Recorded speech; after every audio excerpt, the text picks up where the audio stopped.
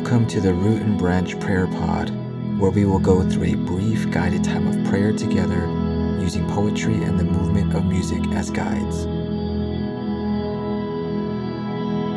Today we will hear the poem "The World Keeps Ending and the World Goes On," written and read by Franny Choi.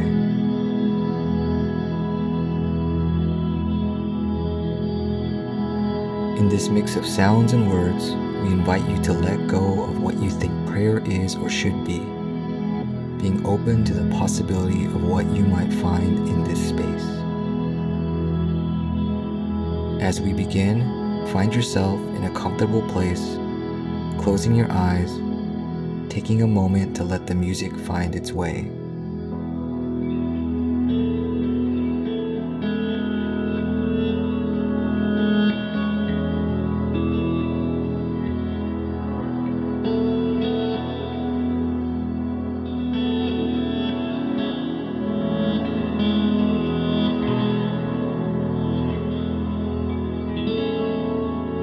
Draw your focus towards your breath and begin to breathe with intention, perhaps slowing the pace of your breath as you breathe ever more deeply with the sounds of the music.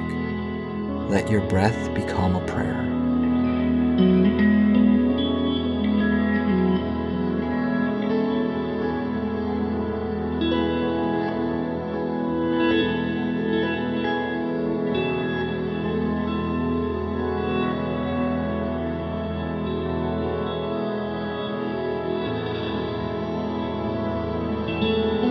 Continue to breathe and become increasingly still, drawing your breath deep into the center of your body.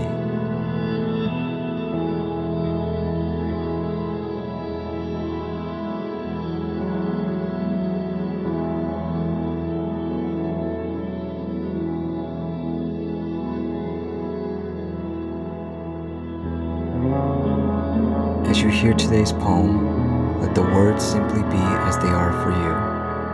Certain themes, images, or phrases may find resonance with you. Be curious about why that might be.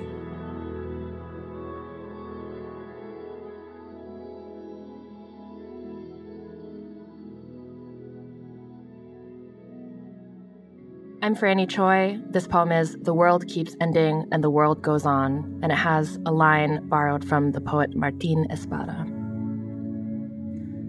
Before the apocalypse, there was the apocalypse of boats.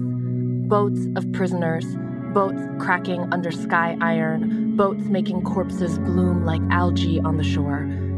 Before the apocalypse, there was the apocalypse of the bombed mosque.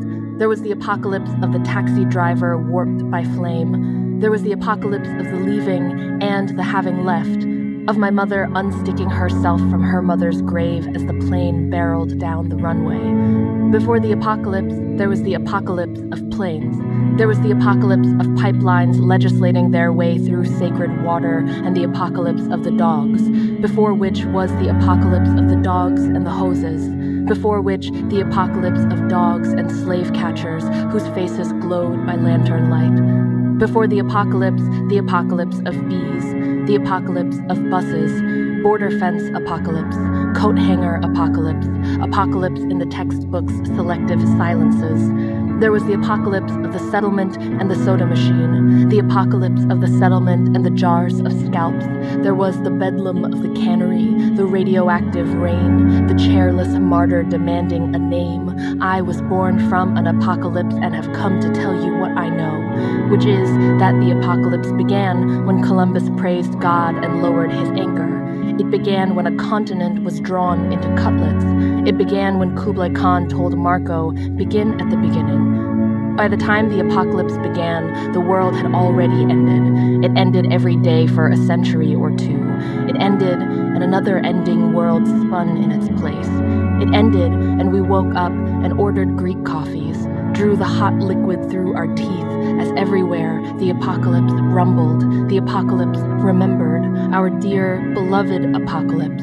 It drifted slowly from the trees all around us, so loud we stopped hearing it.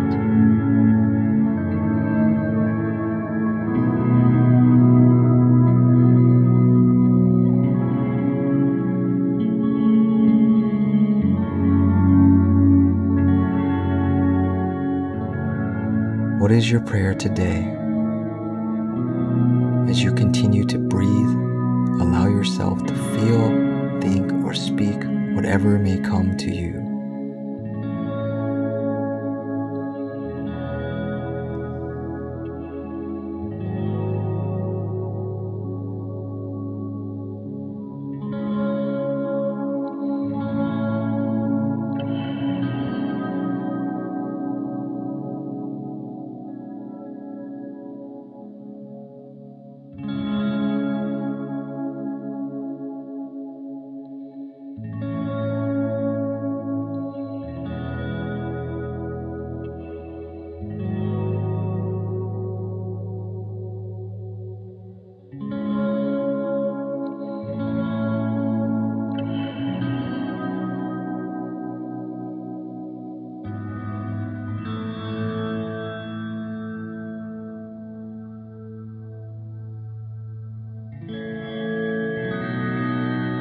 We end our time with the blessing to take forth.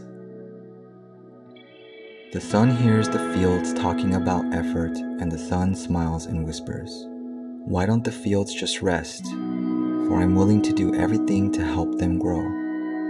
Rest, my dears, in prayer.